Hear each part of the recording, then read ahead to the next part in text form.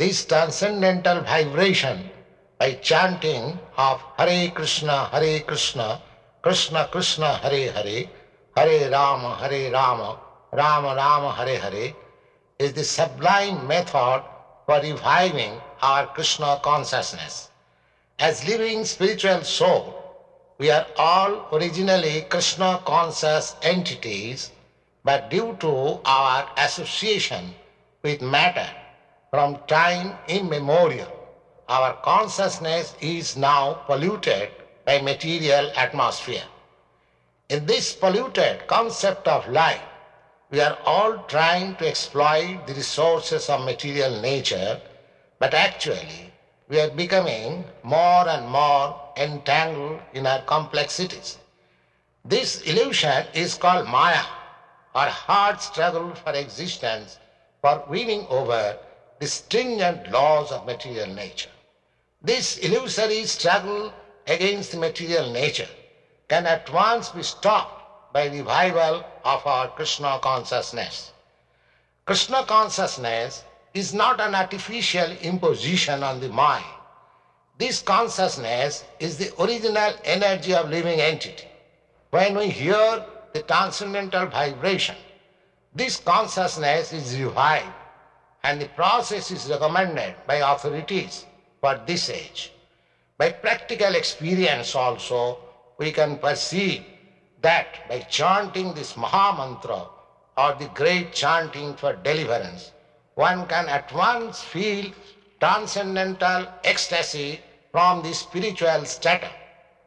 When one is factually on the plane of spiritual understanding, surpassing the stages of sense, mind and intelligence, one is situated on transcendental plane. This chanting of Hare Krishna, Krishna Krishna, Hare Hare, Hare Rama, Rama Rama, Hare Hare, is directly enacted from the spiritual platform, surpassing all lower status of consciousness, namely sensual, mental and intellectual. There is no need of understanding the language of the mantra, nor there is any need of mental speculation, nor any intellectual adjustment for chanting this Maha Mantra. It springs automatically from the spiritual platform, and as such, anyone can take part in this transcendental sound vibration without any previous qualification and dance in ecstasy. We have seen it practically. Even a child can take part in the chanting, or even a dog can take part in it. The chanting should be heard from the lips of a pure devotee of the Lord, so that immediate effect can be achieved.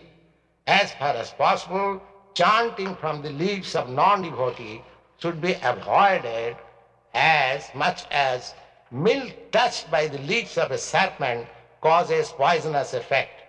The word Hara is the form of addressing the energy of the Lord. Both Krishna and Rama are form of addressing directly the Lord, and they mean the highest pleasure eternal. Hara is the supreme pleasure potency of the Lord. This potency, when addressed as Hare, helps us in reaching the supreme Lord. The material energy called as Maya is also one of the multi-potencies of the Lord, as much as we are also marginal potency of the Lord. The living entities are described as superior energy than matter. When the superior energy is in contact with the inferior energy, it becomes an incompatible situation. But when the supreme marginal potency is in contact with spiritual potency, Hara, it becomes the happy, normal condition of living entity.